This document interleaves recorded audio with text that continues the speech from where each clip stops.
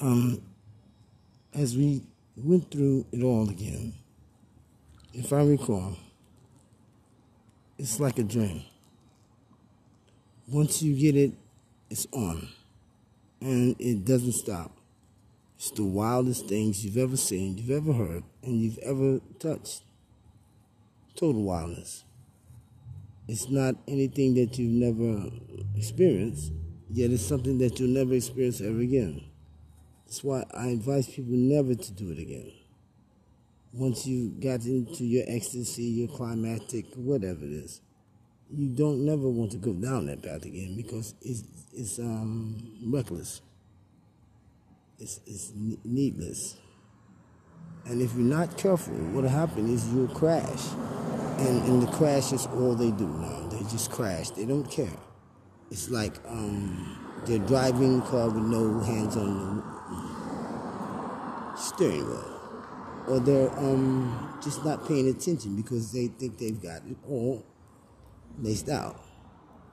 Yet they don't. And when they find out they don't, they get scared.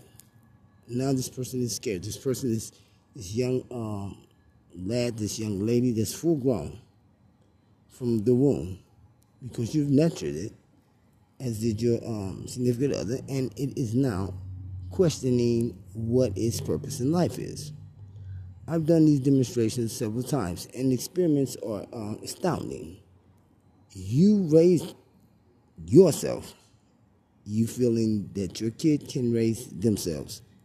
I tell you they can't. Because when we raise ourselves, no one can lower us. No one can make us mind. We talked about the brain and the mind frame and the mindset and the mind. But to make you mind means make you behave. So make your mind behave. Or make you mind. And spend time with you.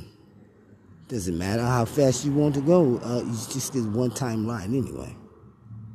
So when the ride is over, what am I to say? My son has shocked me. My daughter has shocked me out of my behoozes. And their life is so provocative now that when I was young, we never do those things. So what am I to do? I cannot spend time with that child because